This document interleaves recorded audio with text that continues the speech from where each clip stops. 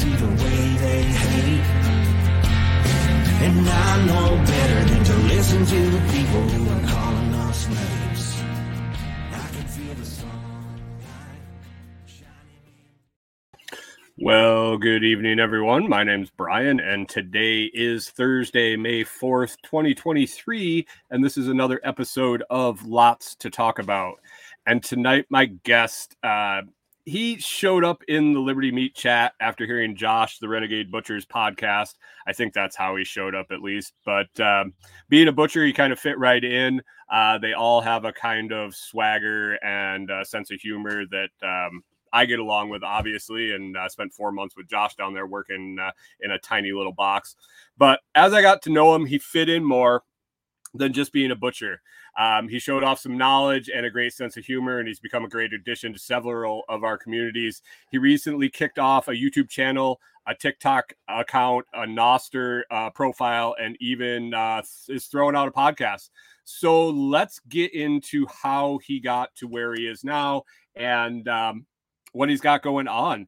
And I would like to welcome to Lots to Talk About, Kyle Perreault, the Backwoods. Oh, you did it. You did it right. I was wondering if you're going to do it. I had to. I was sitting there in the whole intro just going, oh, I got to say it right. And it almost slipped out, and I almost skipped it, but I had to go for it. So, right. Anyway, I'm sure a lot of my audio listeners who don't get around to Telegram or anything probably have heard me mention your name. They probably heard it in the morning show audience, but introduce yourself. So my name's Kyle Perreault. I am the owner-operator of the Body Shop, Custom Slaughter and Processing in Effingham, New Hampshire. That's northern New Hampshire, for those who don't know New Hampshire. You didn't know that one yet? I know. Oh, no, I knew both of those things, but it's still funny. Just, like, the whole thing. Oh, it's like all crazy. The whole package, man. Like really everything I find out, everything that comes about, it all adds up. It's fantastic. But we could sit here and do a 6-hour podcast and like get to like 20 if you really wanted to. But no. So I am a whole animal butcher. We do pork. So we do cows, pigs, lambs, occasionally. And then during wild game season, we do deer. I do a decent amount of black bear. I'm hoping we can get some moose in this year because I would love to do that. Nice. And you do goat? I was the stray dog that kind of wandered into this group of like, all right, this seems cool. And do you process goats at all? I have. I don't love to. No. All right. But anyway. Well, yeah, now I need to know why. Oh, I was just curious because you said like all the things and goats weren't really there, so I was just curious. No, I do goats. I don't love to. I've talked about this quite a bit on Josh's podcast. I have kind of a hate relationship with lamb and goats. Just something about them. I hate processing them. And Is it that they're just small to work with and like what you get out of all the work compared to what you get out of like a beef or a hog is less? That's part of it. A lot of it actually literally just clicked as soon as I said it. A lot of it is when I worked at the slaughterhouse, every 2 weeks, we would get in 25 to 30 lambs. That would be the three of us breaking down over the next day and a half. Like the 3 cutters. Yeah. For half of that time, the cutter we had working with us, like me and the head guy, was just a dipshit. So it would be up to me and the head cutter to get everything done. And it was just like, I would do. Yeah, that's a grind. I understand that. There were things about a lot of my recent jobs that were that way. That it wasn't necessarily something I despised, but because I had to do it at such a high frequency at one time or in shitty conditions or something. It was just like, I don't like to do this because I'm always having to do it in the winter. Right. But when I have to do it in the summer, it's not really that bad. No, it's fine. But it's like I would do every week or every 2 weeks, I would bone out 60 lamb legs. Like I was the leg guy. They would just toss me the legs and say, go to town.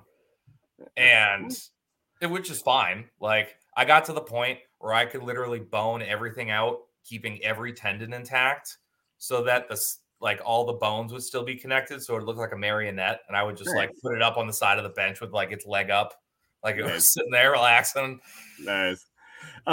So I mean, that's the nice part about doing your thing, though, is you can say, I don't want to do 20 lambs this Saturday. And that's the other thing about it is now that I'm on my own, it's not like, I hate to say it, it's not profitable. Like it's almost not worth my time. Right. You got to charge more. Yeah, exactly. And it's like charge what would make it worth it. And there you go. I know, exactly. $1 million. You want me to do that? Fucking go. It's going to be $1 million.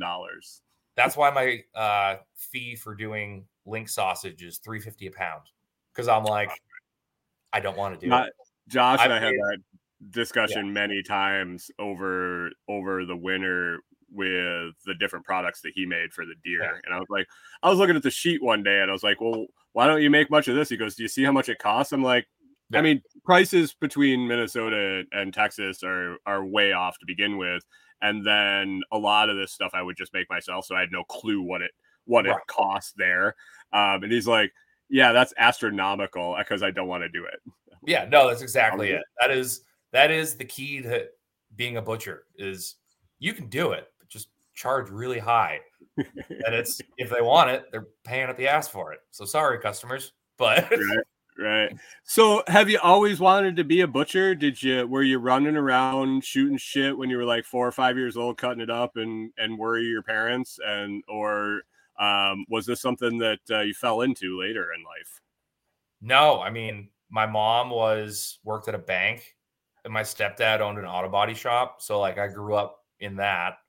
I always just kind of hung out with the redneck kids in high school. And it was like, all right, cool. These are my people. Like, this is what's going on. And then I was like on my way to the military. Like I had paperwork already done up for the Army that I just needed to sign. And I was working at Hannaford as a stock boy. Like I was just stocking shelves. And I got employee of the year at whatever location we were at. Right. I was like, cool. All right. I didn't know I was going to have a celebrity on tonight. Right. I got $100 worth of Subway gift cards and a 50-cent pay raise. Come on now. But no, so then all the different departments were like, oh, come work for us. And meat department paid the most. And I was like, cool, I'll just make bank the rest of the time I'm in high school. And like, which I was barely in high school. I think I had 5 classes my entire senior year. Nice. And 2 of them were independent studies. Like, yeah, work study. Right, exactly. But no, so I ended up in the meat department and I was like, oh, this is kind of cool. Like, all right. But of course I was doing just the bitch work, like just labeling and wrapping. Like that was pretty much. So you were doing what I did all winter. Exactly. No, we all start that way. All of us. I mean, I ran the shit out of that vacuum sealer. Like it was my mission to break that fucking vacuum sealer, and it didn't happen. No. Yeah, no, it's every butcher really worth their salt started wrapping. Like they started handling the wiener and putting it in the bag. Exactly. Like that was what they did because, and I think we were talking, I forget which group we were talking about it. And I think it was today or maybe it was it was last night on Josh's Noster Nest that those lessons are so important in the rest of this job because this job sucks. Like legitimately, when you look at it, it really sucks. Like you are just cold, wet, and like throwing around hundreds of pounds to thousands of pounds of meat a day. Like it's a nonstop, like you're going from the start to finish, or at least you should be. And you start at 6. Right. And it's like for a new person to just walk into that is tough. I've seen it, and it goes well maybe 1 out of 10 times. Well, and doing the stuff at the beginning too, the packaging. Yeah. What I realized as I was watching him work was, so I realized this when he was telling me how to put the product in the packaging, and he was explaining it to me and showing me how to orient it in the package. And I was watching him when he was cutting it because I was also observing. I wanted to learn. I wasn't going to be doing it. I wasn't going to be doing any cutting, but I just wanted to learn what it looked like. And I was noticing how he was cutting things so that I could package them the way he told me to package them. Yeah. So learning what it needs to look like at the end, I can see that being a very valuable lesson to learn when you're processing it. Oh, for sure. Like, you can tell someone who hasn't had to like deal with the packing, where they've always, because they're like, especially in like grocery store settings and stuff like that, like I've seen it where it's like somebody gets promoted from the inside of the store who wasn't exactly in the meat department and just gets a cutting job or like an apprenticeship, and they're assholes. Like, we had this one guy that got promoted, and every time he would pull out pork loins, he would, because they come in just a big cryovac tube. Like, they look exactly what you look like and full of blood. And he would poke a hole at the end of it and just ring it. So it would go all over the walls and everything. So we would have to clean it up afterwards. And it's like, dude, you haven't been in here scrubbing pork blood off the walls because you've been an asshole since 7 a.m. Like, well, I mean, I think that's just him being required to clean the fucking shit up. And I don't care. I'm not going to do it. Exactly. That's usually why I end up getting fired. No, exactly. But so from like the grocery store, I was like, this is actually something I want to get into. Like, the manager of the department he was like helping someone who had like a wild game shop, and they would do beef and pigs and stuff. So like, he'd work his full week and then at night go help him. And I was like, I thought it was the coolest thing. And then I was like, I'm 18 years old working in a meat department, and this is the first time I've ever really thought about the fact that like meat comes from animals.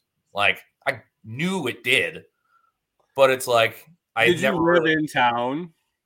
Yeah, so I grew up in, if anyone knows where Lake Winnipesaukee is in New Hampshire, I know an odd amount of people actually do know where Lake Winnipesaukee is. Like, I mean, if they've heard the name, they'll remember it. Right.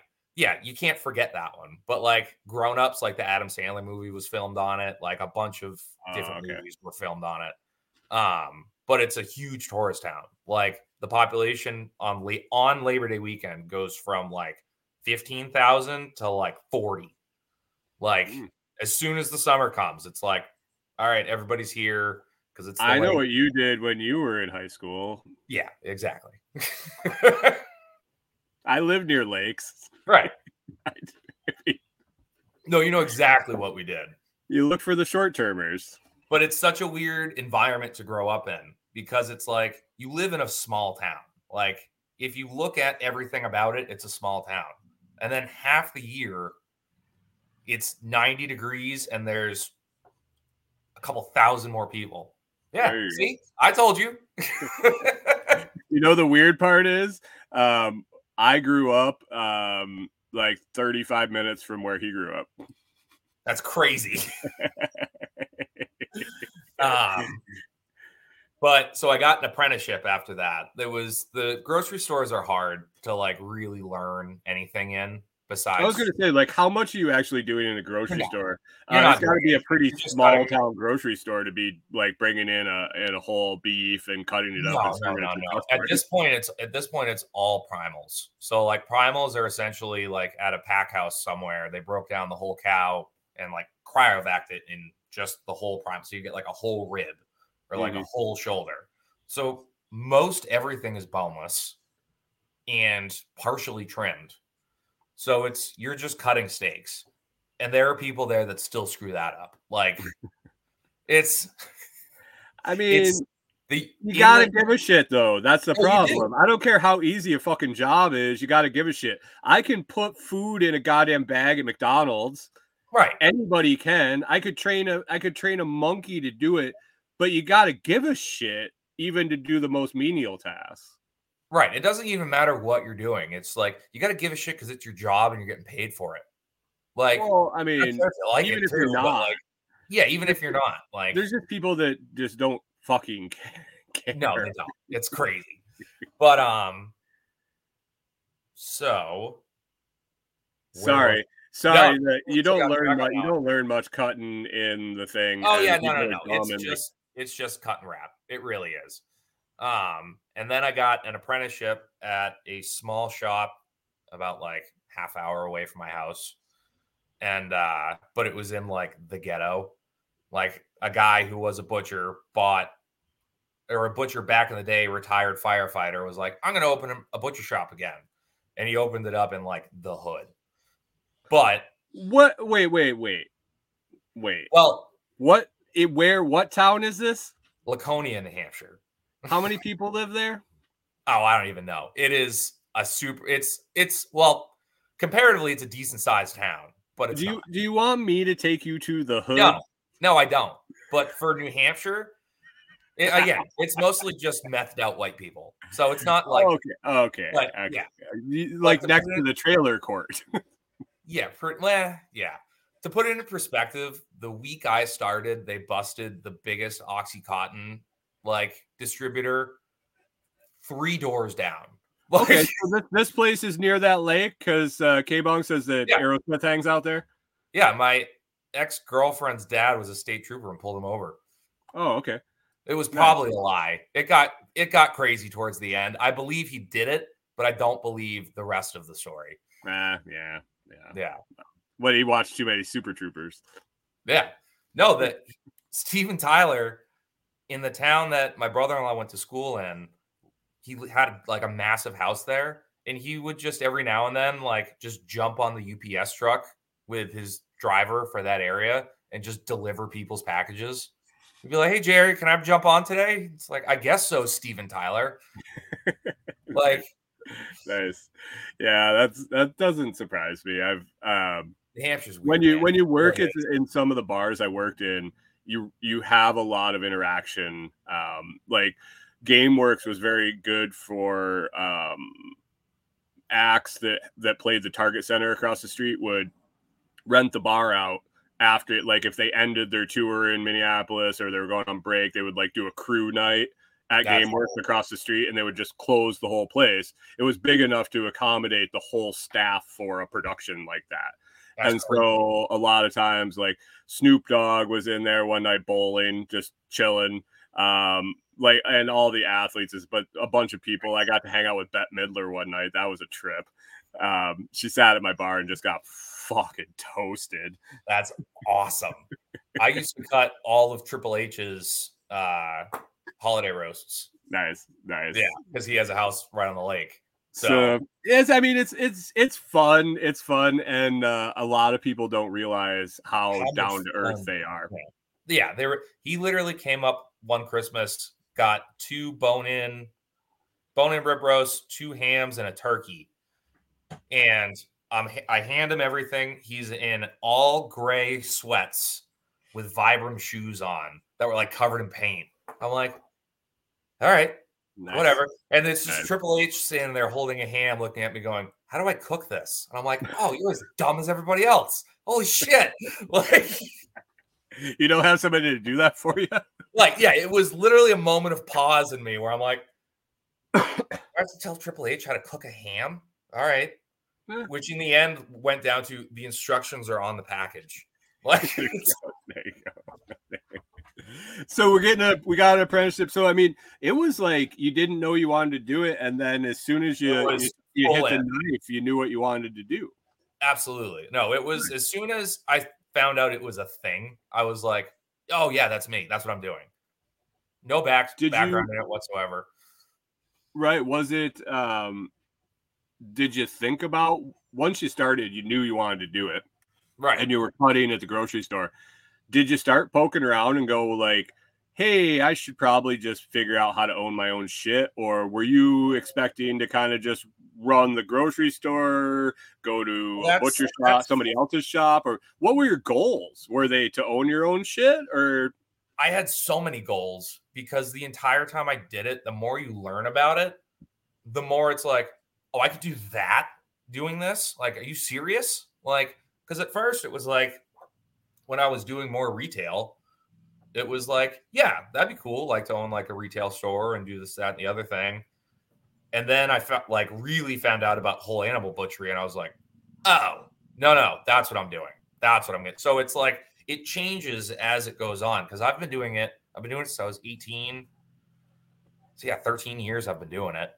And it's like every couple years it changes to what it is until I got to the point where I was like, I want my own custom shop on my property that I can do everything from there.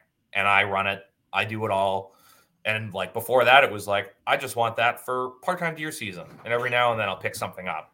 And it really wasn't like, we always kind of intended on me going full-time here, but it just kind of happened. Like it was all of a sudden like a weekend where we were both like, oh, I guess we have to do this now. Shit. Yeah. There's definitely those moments. Unfortunately, I've had a couple of them that I wasn't ready for, and I wasn't in the position. I worked so hard to get the work, and then somebody was about ready to give me the work. It'd be like somebody knocking on your door when you were doing a couple deer, and they were like, hey, we're doing a big old hunt at this farm down the road, and I'm going to need you to do 67 deer this weekend. And you're like, you mean like every deer season? Well, yeah, but just something. I was serving legal papers, running my own shit, doing like process serving. And you were Seth Rogen in I was Express. Yeah, for sure. And I was doing all of it myself, like all the book work, all the serving, all the stakeout, all the skip tracing, fucking everything. And I knew I had my number. It was like 400 papers a week or something. I could do it. I could do it by myself. I could do everything. And I kept hecking at this law firm, and I said, hey. And they finally called me and they said, the guy that does our papers is quitting. I need you to start tomorrow, and I need you to do 250 papers a day, 5 days a week. And I need them done that day, and I need the paperwork back by 5 p.m. the next day. And I was like, I can't do that. I would love to. I would love to. Can you give me a week? Right. Yeah. This is stupid. Yeah, it's crazy. And that was right at the point I was getting divorced and all this shit. My lawyer looked at me. She goes, is it going to work? And I'm like, I don't know. She goes, shut it down. Just shut it down. We don't need to deal with this. No. So, yeah. That was like my shot, and I couldn't go with it. But, I mean, it all worked out. I am where I am now. So, I think I've positioned myself and learned from that to be in a position to seize opportunities like that now. Oh, absolutely. And that's the biggest thing is you learn, like you went through something and you went, I'm not going to do that again. Like huge.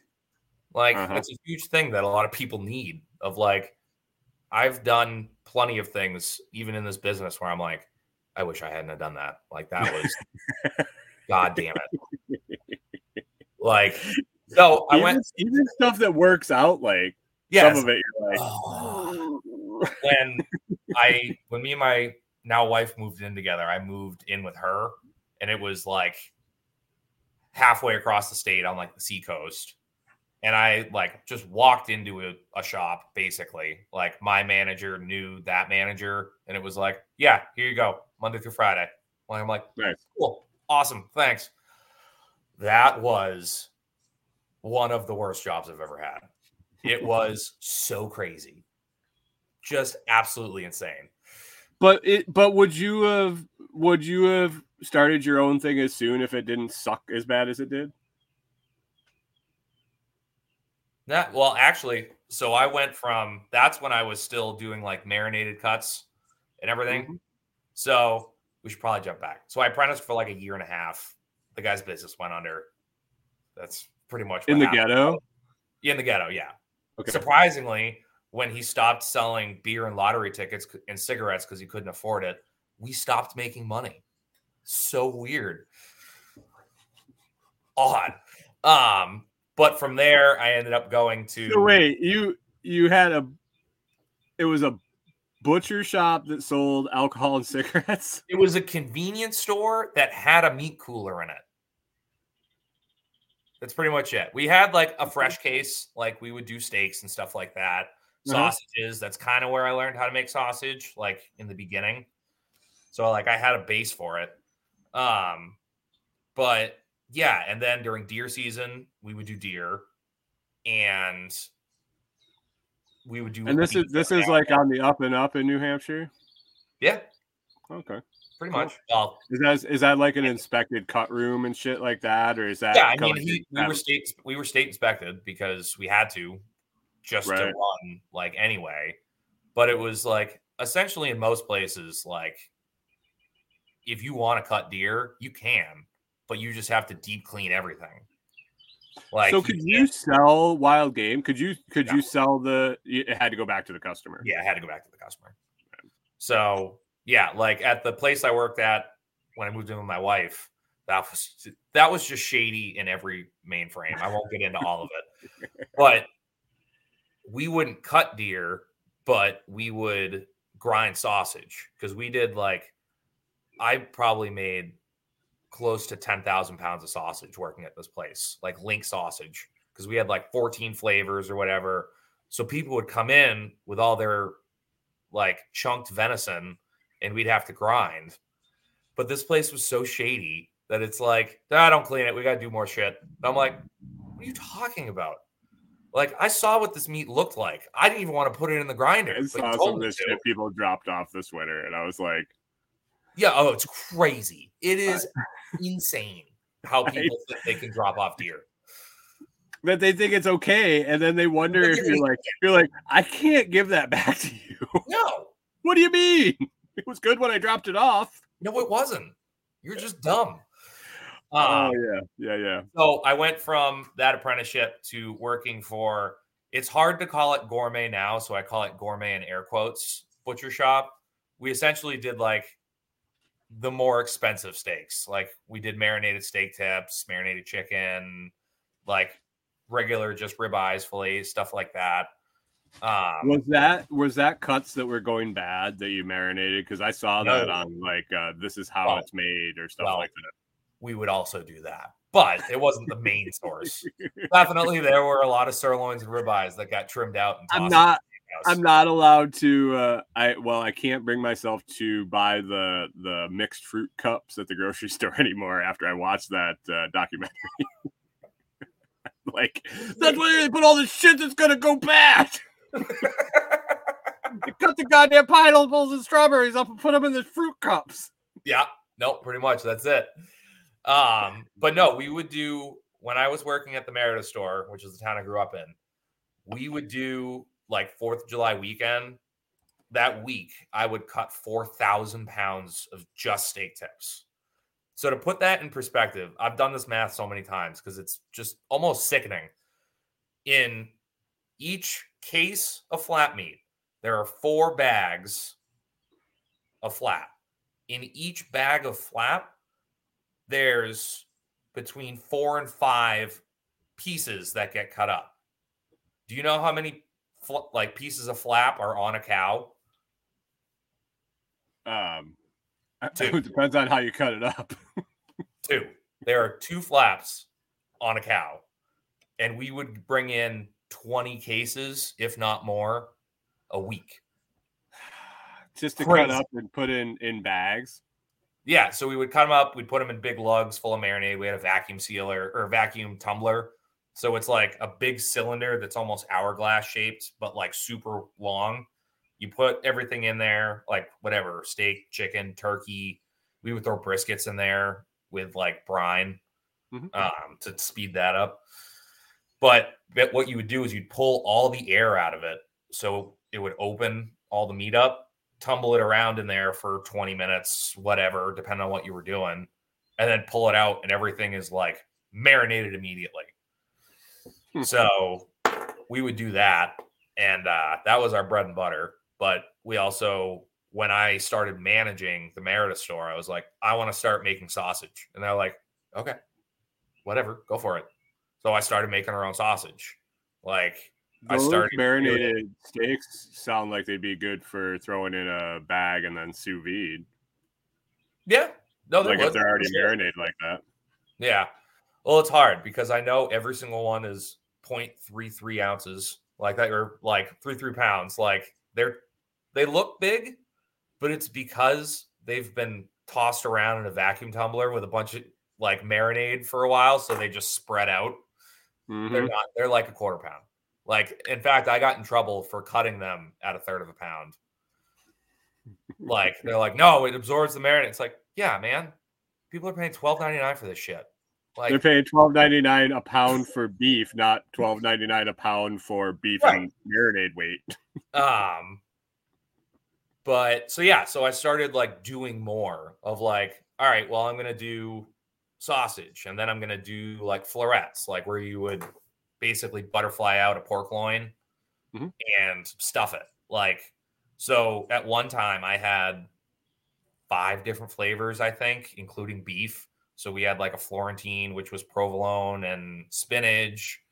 We had the Italian Stallion, which was prosciutto. I think it was provolone again, asparagus, and like wrapped in bacon. Like, so like I had all of these crazy like pinwheels that started flying off the shelf. And they're like, oh, we never thought about that. I was like, yeah, no, you didn't. Like, well, obviously you didn't, or you didn't do it right if you did. But it was cool because I got to experience that twice because I did it at that location. And then everyone kind of adopted it and they all looked like shit, but whatever, wasn't my shop. But then when I went to Mr. Steer, which was the one I kind of walked into with just like, cool, here's your job, I did it again because they didn't have anything like that. And I was like, hey, can I try something? And then all of a sudden it was like our 3rd biggest seller in the whole store. And it was like, all right, so I'm not completely wrong. Like, this works. Like, well, I mean, yeah, for sure. Right. Why wouldn't it? Right. I used to make these weird it was like a pork sausage. What the hell was it? It was like a pork sausage encased in ground Italian sausage, and then it was almost like a Scotch egg. Yeah, but it was all meat. Yeah. No, my favorite one we did was called 3 Little Pigs. So it was a pork loin, completely butterflied out, like seasoned paprika, salt, pepper, smoked Gouda, and then sausage cornbread stuffing. And then I would roll it and then do a bacon wrap around it. That's what else it was. It was bacon. Yeah. But I would do that so that you'd end up getting a chop that was this big with a perfect spiral of sausage stuffing wrapped in bacon. Sounds phenomenal. Flew off the goddamn shelves. And then if you'd only just smoke that. Oh, yeah. No, you could. Yeah. I had a lot of people that did. And it was like that's what I would do with those yeah, it was a pork sausage link wrapped in or enclosed in ground hot Italian sausage, and then bacon wrapped around it, and then it smoked it, and then you'd slice it because it was so damn thick. It wasn't like you could put it on a hot dog bun or anything. By the time you encased it in sausage, yeah, you just slice it like pan sausage almost. Yeah. No, really there's so much stuff you can do, and it's like meat is so fun. Yeah, no, it really is. Like, it's really super fun, and that's why I stayed. Like, there were a lot of times where I was like, I'm working 70 hours a week for what? Like, what are we doing here? And did you get to bring meat home? Huh? Did you get to bring meat home at least? Yeah, I mean, we got stuff super cheap, and then sometimes cheaper. Yeah. I mean, there is that. That is a perk to the job. I mean, I'm not saying that I would have ever brought gasoline home from testing stuff or you know. Or if you're at the airport and they have avgas or something, you can't put it back in because it could actually make the airplane fail from contamination. So I don't know. I couldn't ever tell you what a lawnmower would run off of avgas. Cut so goddamn fast. Yeah. But no, as I just progressed with it, I knew at this point I wanted to do whole animal. I didn't know anything past that, but it's like at that point I had already like cut up a couple buddies' deer and like struggled through it, but like was beyond excited about the fact that I did one. Like I was still like, there was a time where every deer was free. I would just, every new animal, I would be like, yeah, I'll just do it.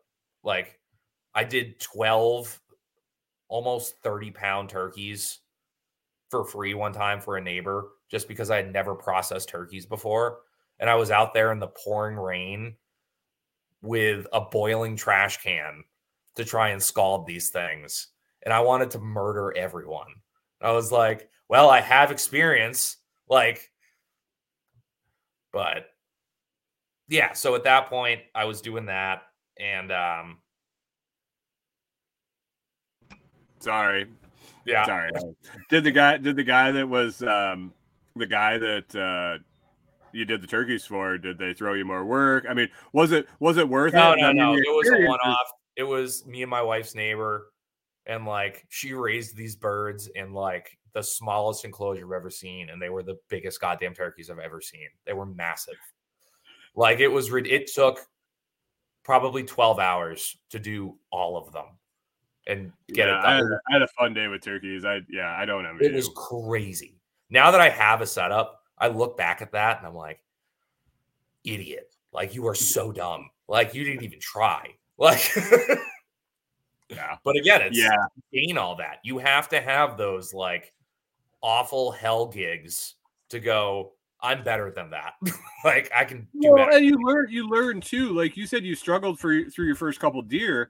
I remember processing my first chicken, and I remember the last batch we did 90 in an afternoon, Corey and I, and that was from alive to in the freezer. Yeah, no, it's crazy. It's crazy.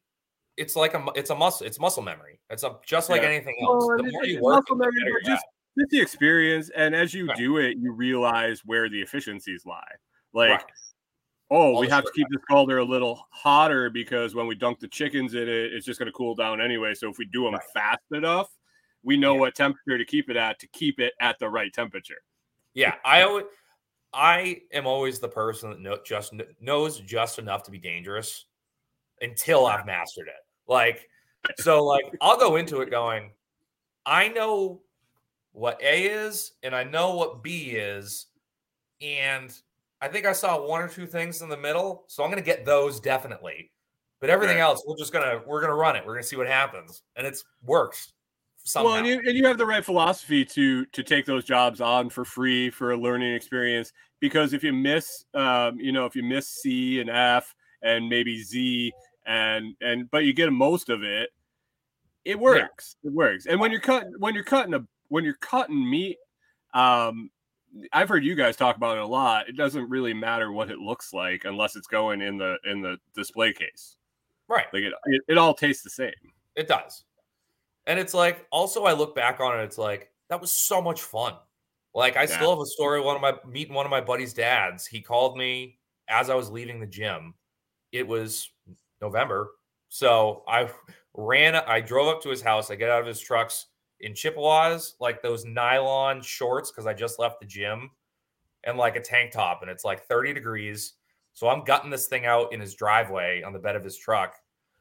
And his dad comes out and he goes, "Oh, nice to meet." Yeah, like, because he just walked into just me shoulder length in trying to get the esophagus out. And I went, "I'd shake your hand, and I just wiggled the deer's head." And he just goes, "Okay." And he just walked away from the inside. I was just like, we're all fucked up. We're all just screwed up in the head. Yeah. Like, it's part of the job. That's why we're I mean, it's part of the job, but I think you have to be that way to go into it from what I've seen. Like, Yeah. you're not a sane person that goes, oh, I want to go. And it's not that you enjoy killing animals. Like, that's the difference. It's you have to have something in you to be able to go back and do it. It's almost like I want every person who would ever say, like, you just like killing animals. I would like you to be there for one that I miss. Like the one that, like the shot. I want you to be there and see it and how I am after that. I am a wreck. Like I need to walk away and smoke a cigarette and like contemplate my whole life every single time. It doesn't happen often right now, which is not like I've gotten to a level where it's like, we're good, we're fine. But every time it does happen, I feel like the worst person on the planet. Like, well, that's what people got to realize when they get into homesteading too. If you want to raise animals and even if you're not going to eat them, you got to dispatch them or at least pay something to do it. But you got to almost. People are always like, well, you could always get somebody to do it for you. Well, I'll tell you, when that animal's hurt in the middle of the afternoon or in the evening and there's nobody around, like, is it really worth it waiting for someone to come and do it for you, or can you nut up and take care of your responsibility? But every single time a calling day came around, and I didn't do anything bigger than turkeys on my farm, right? Other than shooting deer. But every day calling day came around, it felt weird, and that was good. And that was good. Yeah, no, you need to hold on to that. Like, I don't have that as much anymore. Like, it's like, oh, it's Monday. Like, okay.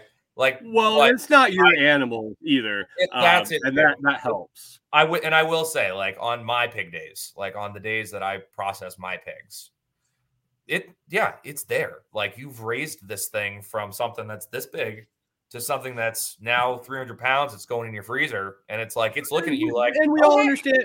We all understand why the pig was there. We all understood why the chicken was there. We all understood why the quail were there. But I'm taking a life, and I'm responsible. And like you said, for sure, when you fuck it up, I was devastated. If I had a rabbit that their head came out of the hopper popper, I would be like, oh my God. And rabbits are, besides pigs, the worst thing to have to do a second, like, shot on. That's why I tried you had the one that you put the head in and pulled, right? I made one of my own. Yeah. Same thing. I switched from that. I did that for like once.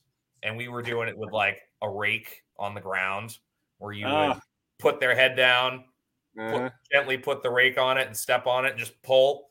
I did that once, and I was like, I'm not doing this. I would rather look way worse than do this. So I literally cut off an axe handle, like one of the tilted ones, and I call it Thumper. It's fantastic. You didn't like the hopper popper? Did you have it mounted vertical or horizontal? No, I didn't like. Well, no. So I actually never got like the popper. I just did it with the rake on the ground. So I never actually did that. And it's like, but the part I didn't like about it was the length of the action of what you're doing. Like, for some reason, I like better. And again, I used to do it a lot, so I was pretty good at it, of taking it, bopping it on the head, and basically separating the skull of the spinal cord. Because at that point, I just knew where to hit, what to hit. And like, you get good at like, because I would hold them up and then just kind of like wait for them to relax. And it's just quick, done, we're good. But with the stretching the neck, like to basically do the same thing, you have to, again, I didn't have that system, but the system I was using like borderline scarred me about it. I'm like, all right, this is already an adorable little bunny. I don't need to stretch it out like a medieval tool. Like, I mean, it worked for what we were doing. Mine worked really well. I kind of looked at the design that the hopper popper people that sold them for a shitload, and I sat in the fab shop at a place I worked and just made one out of angle iron and rod and But I just made mine a little little more foolproof, but I still had accidents too. Oh, absolutely. It's awful. But yeah. So where did I leave off? I think I left off at the You were doing your second go around with making successful Oh extra. yeah. So when we bought this property that we're at now, I was leaving that place and I went to every slaughterhouse in the state of New Hampshire and in Maine, like all the close ones to me, because we're like 500 yards from Maine. Like, okay. And I went and applied to every single one. No one was hiring. And I was like, all right. And only one was like, we'll keep this though, like in case something happens. I'm like, awesome. Thank you. So I ended up getting a job back at the other shop where I was managing. And I was there for 2 weeks. And in that 2 weeks, I had the owner of the store coming in screaming at every single manager and every single meat cutter. He literally dragged everyone from every store to my store and started running up and down the case going, this is how I want the fucking cases to look every single day. What is this? Blah, blah, blah. And then that next day, I get a call from the slaughterhouse and they're like, hey, we have an opening. Can you start in 2 weeks? And I was like, yes. And I had to call my manager, who was my buddy. Like, he hired me back and I told him right away, I'm like, I have applications out everywhere. If I get a slaughterhouse job, I'm taking it. And he's like, as long as I have you for some period of time, please. And so I don't really know the hierarchy of the butchery world. This was slaughterhouse, like where you want to be. Depends on what you want to do. I wanted to do whole animal butchery, and that was the spot to do it. Okay. And I lucked out so hard because the shop I landed at there, I still consider most of those people family. Like, nice. They were like just a husband. At this point, were you already eyeballing doing your own thing? Yeah, at this point, I was like, I want to do a deer shop. That's what I want. So you were learning. Yeah, exactly. I was pretty good at deer at that point, but like, I was getting paid for it. Like, I wasn't doing it for free anymore. Like, I was getting paid to cut up people's animals, and I was like, nice. Okay, we're getting there. Like, and yeah. So once I got the slaughterhouse job, I worked on the cut floor as like my primary job, but I just showed interest in everything. And like between people will get like getting fired or quitting or whatever, I had zero issue running to the pack side because I had done it forever. And oh, guess what? The guy who makes sausage quit. Well, I can make link sausage. You can? Yeah. Jumped in that. And then I showed interest in the slaughter, like on the slaughter floor of like literally at lunch, I would eat as fast as I could to then go stand at the slaughter floor door and like watch them work and like watch them do everything. So finally it was like, someone's out sick. Kyle, come work with us today. And it was amazing. And I'm like, so you did it right. Yeah, no, I did it the right way. But it's, again, looking back on all of my previous jobs and experiences at the place that was really going to teach me how to do what I wanted to do, I was able to not move forward, but step back and do what needed to be done to then gain the experiences that I wanted to, like working on the slaughter floor. So when I left, I was on the slaughter floor like maybe once a month or so, like, because the other thing is, if we didn't have anything to process on Fridays, they were awesome and they gave us the day off with pay. So there were days where it was like, hey, Kyle, like, I want to bring in some extra beef. Like the boss would say this, I want to bring in some extra beef. Do you mind coming in Friday and working the slaughter floor with me, just me and him? And I'm like, yeah, I don't care. Of course. Like, I will absolutely gain all of this experience I can because this is what I want to do. For sure. What's the difference between the slaughter floor and the rest of the shop? The slaughter floor is, well, it's set up for it. Ours was, I think it was like 20 feet high with like I-beams everywhere with a bunch of dollies that moved around. But it was like set up to be sanitary. And it also had like a kill box which is like so this is where you're taking the animal down to the primals, right. And then the rest of the building. No. So this is to in order to have something processed at a USDA facility, it has to walk into that facility. So basically, the customers would drop the animals off. The owner would go through, make sure everything looked good, everything was fine. They'd usually do it the night before, so that way they had time to calm down, like in the pens and stuff. And so then the next day, there's a whole chute system, and like all the cages are connected together with a main alleyway, so you can push certain ones in that you want, and they go into a headlock. But this headlock was not like a normal like farm headlock. It was also like 8 feet long or 9 feet long with like a 1-inch steel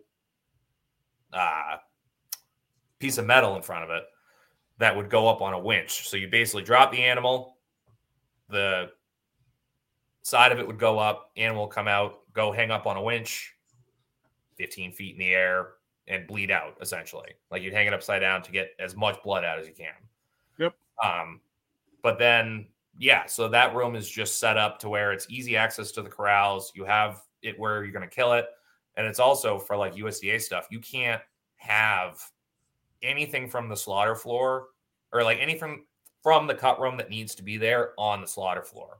So like if you went back there onto the slaughter floor with your meat coat on, like you get in trouble. They'd be like, hey, what are you doing? Like you can't be in here with that because you're going back into the cold room. So then does the animal get skinned there or any process any further there? Yeah. So it gets skinned out, gutted, and split.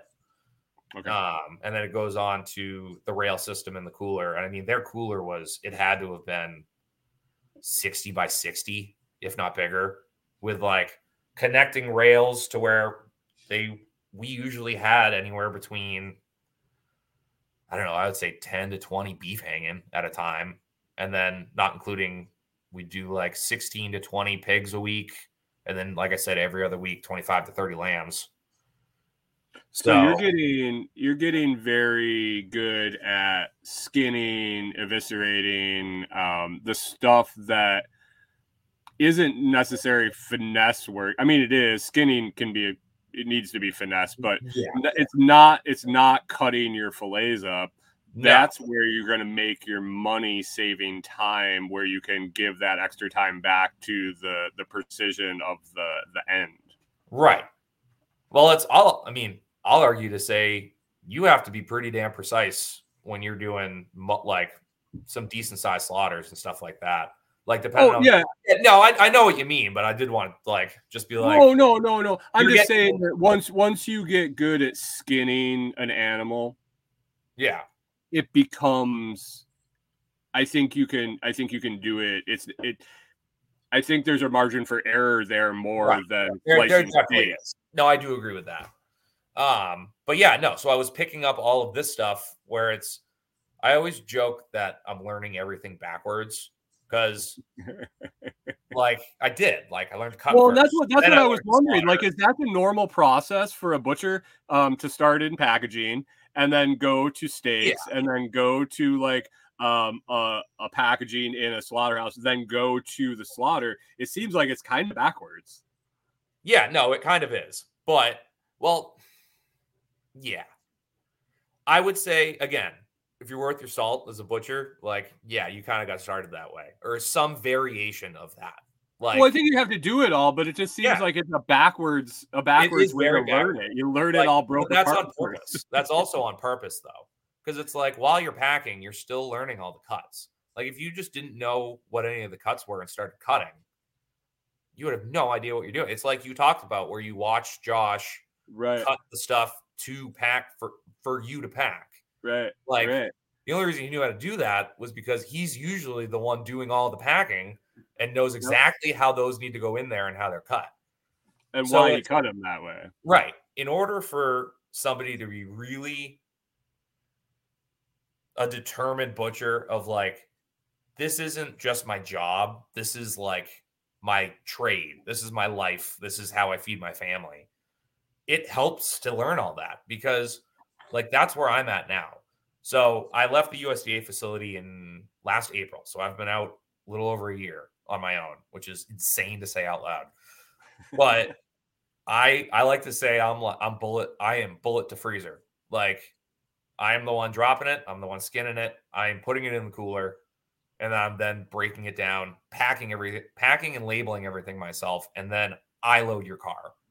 Like I touch every piece of the job for it. And the only reason I'm able to do that is because I did it. Like I did it in the past. I didn't have to learn it. Do you charge an extreme premium for that? Because that sounds like a service you can just sell to. I mean, I do everything from pull the trigger to shut your trunk. Yeah, that's for my 8 a.m. commercial. No, but no, I mean, it depends. I have some people that are like, you are so overpriced. And I'm like, not really. I literally just posted my cut sheets in the Telegram group today. Yeah. Like, I think somebody was looking for them. So I was like, yeah, I'll toss those in there. That's fine. Yeah, I charge a decent amount, but it's because it's just me doing it. Are you uncomfortable with your price? No. Then you need to raise it. Huh? You need to raise it then. I know. I know. No, we have. Shit that everybody tells me all the time, and I'm like, well, okay, fine. Yeah. But no, it's again, like I feel comfortable doing everything that needs to be done for the job. And I know that I'm going to do it right. And I know it's going to be how the customer wants. So yeah, you're going to pay me this. You're not paying me just for this steak. You're paying me for the 13 years it got to this steak. Like you're paying me because you don't know what the fuck how to do it yourself. Right. Who gives a shit how I do it? If it comes back and it's perfect and you don't know how to do it, then it's whatever. It's worth whatever I want to charge for it. Yeah. Like if I did a shit job, I would feel bad about how much I charge people, but I don't. Like I pride myself on it. And if you do a subpar job, I'm sure you compensate the customer. I absolutely do. Every time. Like if I screw something probably to a fault. If I know anything about I'm literally a toddler. Like I'm a toddler in the way that's like, if they do something bad and they immediately come tell you about it because they don't want you to find out that they did it. Like it's like I'll usually call the person the second it happens, and they're like, "Okay, just make more burger." I'm like, "Okay." Like it's usually the smallest thing that they would never know ever happened. But I knew it happened. Exactly. You would know it happened. I knew it happened. So guess what? That's not the person I am. So here you go. I apologize. So, dude, you've had your own place open, and it's right there at your place. So you're going to work out your door for a little over a year now. It's crazy. Congratulations, man. Thank you, sir. It's fun. That's fantastic. That is farther than what is it like 70% of businesses make it. So fucking right on, dude. And then on top of that, we also have we've started the farm, but we're getting there. The farm it'll come. I mean, you have so many hours in a day, and you do a job that is very physically intensive and mentally intensive, and the farm will come, man. Yeah, we're getting there. So you came around. Did you have any aspirations of doing YouTube and a podcast and all this shit until you met that crazy son of a bitch with the long beard?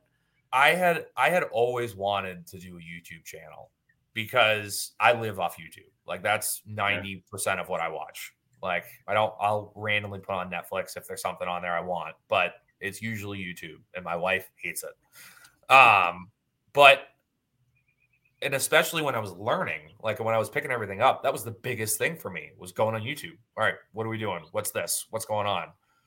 And like, I got to the point where it would be like, well, this guy sucks at this, but I see what he did wrong. So I'm going to do it that way. But I never would have known to do it that way if I didn't see somebody do it wrong on YouTube. Right. And I was always like, I think I could do this, but I thought it was so insanely hard to do that I was like, I'm not even gonna try. Like, I got so much other super hard, man. It's really hard. So then, yeah, no, I started hanging out in the Telegram group and talk with all you guys, and then ended up started going on Josh's show, and then continued to go on Josh's show, and then became the easy button to Josh's show, and was like, I think I can do this. And Josh was the one that like really finally gave the final push of like, just film something and fucking put it out. I was like, okay. And then your shit's good, man. That's the thing. You were super worried and all this shit, and then you put your first video up, and I'm like, oh, okay. Yeah. No, all right. I don't know if I fully grasp that I'm actually like good at it or like put out good content. Because it's like, again, watching myself, I'm like, all right, like it is what it is.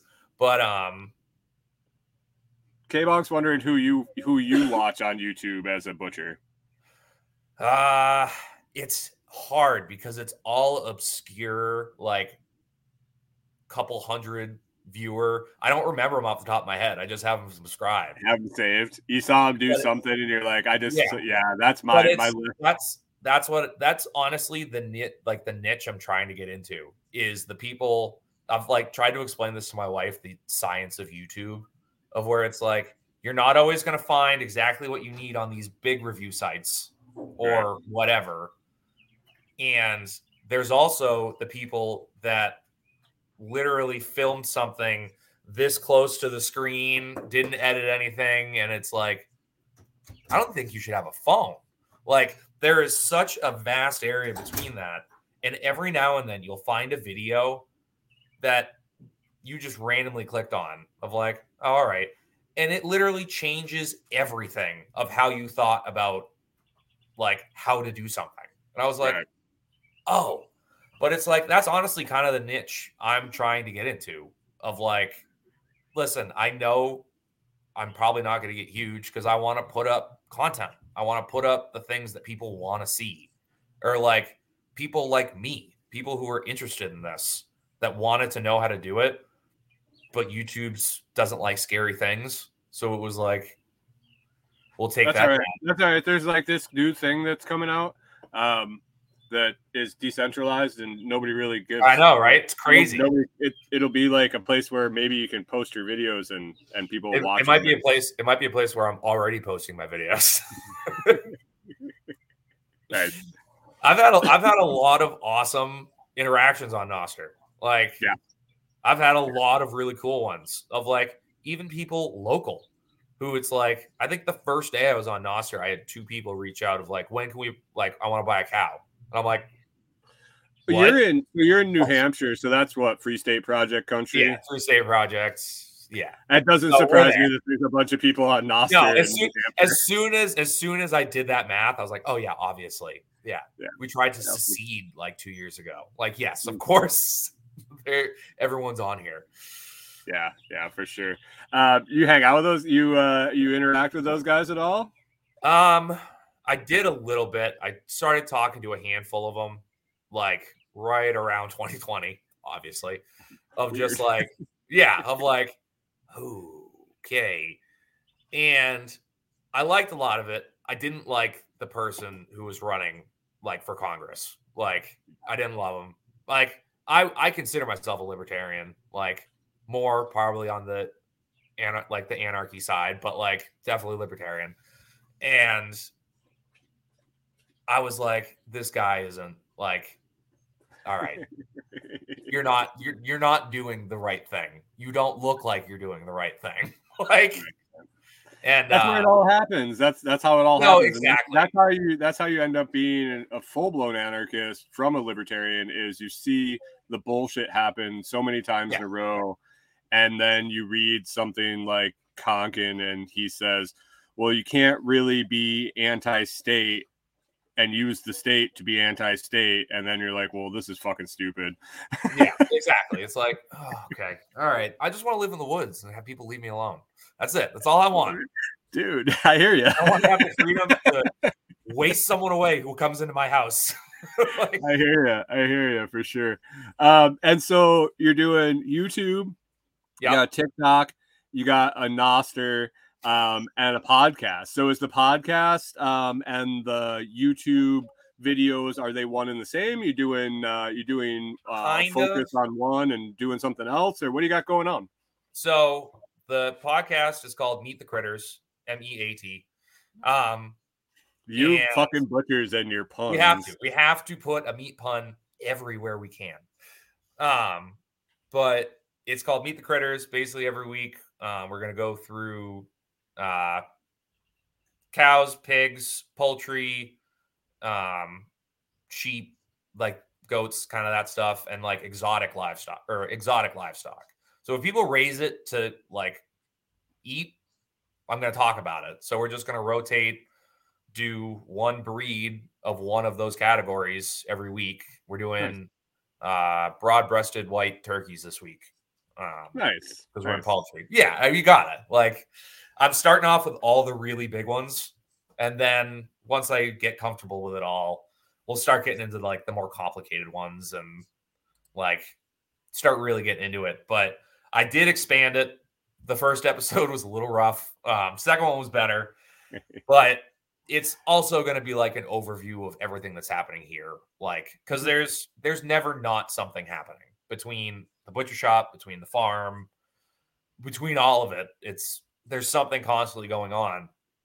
And I have to stop myself from filming stuff because I'm like, I can't. I need to get shit done.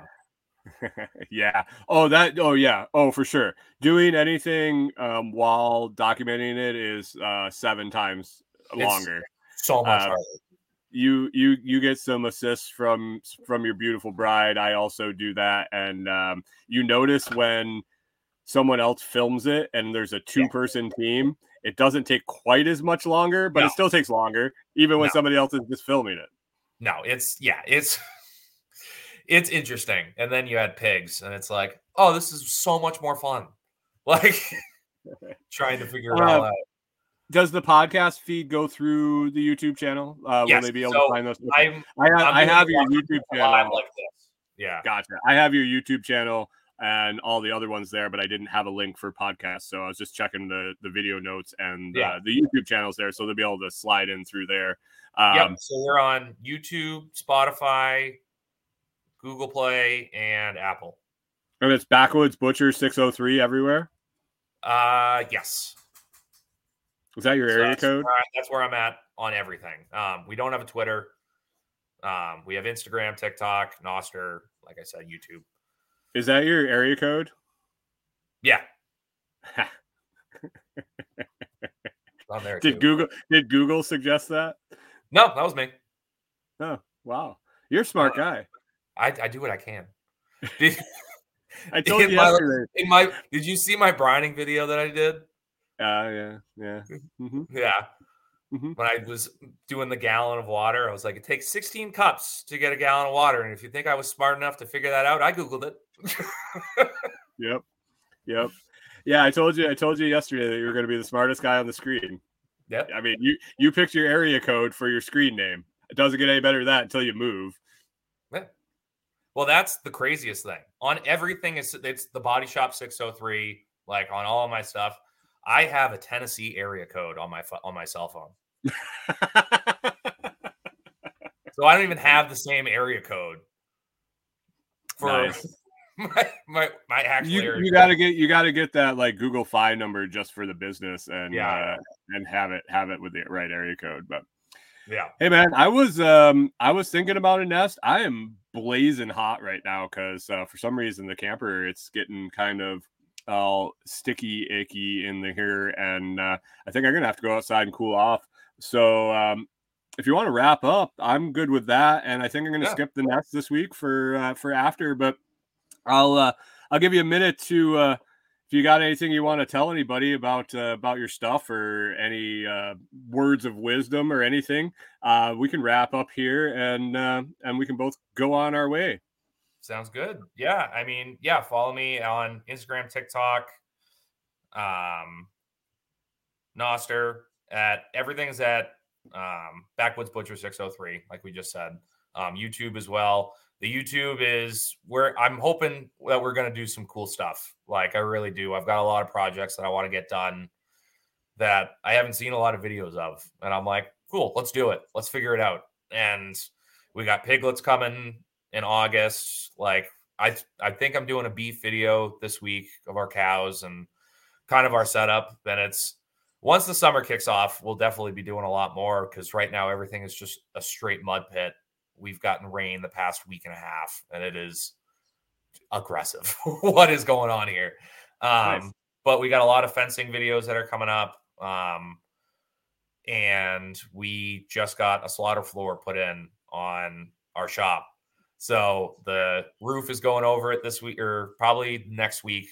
We're getting the roof over it. And I'm going to try and set that up to where I can really just kind of pop and play the camera around, where I can just kind of pop it somewhere pretty easily to get better shots of stuff. Nice. That's why I've been holding off on doing a beef slaughter, because I kind of want to do that the right way.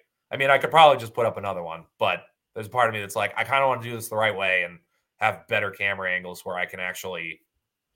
I mean, why don't you do one and then get your camera set up and do another one and then get a GoPro and some extra cameras and another guy when you're blowing up on YouTube, and you can do a really good one. Yeah, because that's essentially what I did for my pig. Like my pig slaughter it was a lot of time lapse, and I will tell you right up front, a lot of my videos are time lapse just because of how long everything takes. I've gotten fairly good at it. I've gotten fairly good at it of splitting it up and stuff, but we're getting there. Again, I've only had it for like 3 weeks, I think, which this is the longest 3 weeks. You'll get there. You'll get there. Don't worry. Yeah, just keep putting content up. You're doing just fine. Yeah, no, I've been super happy with everyone. Like, I feel like we're going up pretty quick. I think last I looked, we're at 142 subscribers. So for 3 weeks, I'm happy with that. Like, absolutely. Took me 7 years to get to 1,000, and it took me 2 months to get to 1,500. So, but no, everyone who's listening, go to my YouTube, and subscribe, please. Yeah, for sure. If you're listening to the show and I know a lot of you do homesteading, you do animals, follow Kyle, follow him, and watch his videos. He's very knowledgeable at what he does. He's getting better at taking videos. He says he's not good at it or it really sucks, but I watched his first video and went, man, I wish my first video looked like that. So you're on the right track. It's getting better. You're well on your way. Hey man, I appreciate you coming on. I usually don't do live ones on Thursdays, but I got in a spot where I needed somebody, and you were more than willing to come on. I appreciate it, and I encourage everybody to come and check your stuff out. But I'm gonna drop you off here, and we'll close it up and hang out for a second, and I'll talk to you in a minute. Sounds good. All right, man. Thank you. Have a good one, guys. All right, that was Kyle, the Backwoods Butcher. Be sure to check the video notes and all the information, and go click on his stuff and follow along. Follow along on the journey. You're in on the ground floor. How nice is it going to be when he blows up? You can say, "Man, I was in the first 150 subscribers to this guy's channel," and maybe he'll remember the little people back when he's blowing up. So anyway, I appreciate Kyle coming on, and like I said, be sure to check out his stuff, like him, subscribe him, like this video, subscribe to the channel, subscribe to the podcast, wherever you're hearing this. I appreciate you listening. This has been another episode of Lots to Talk About. We'll talk to you next time.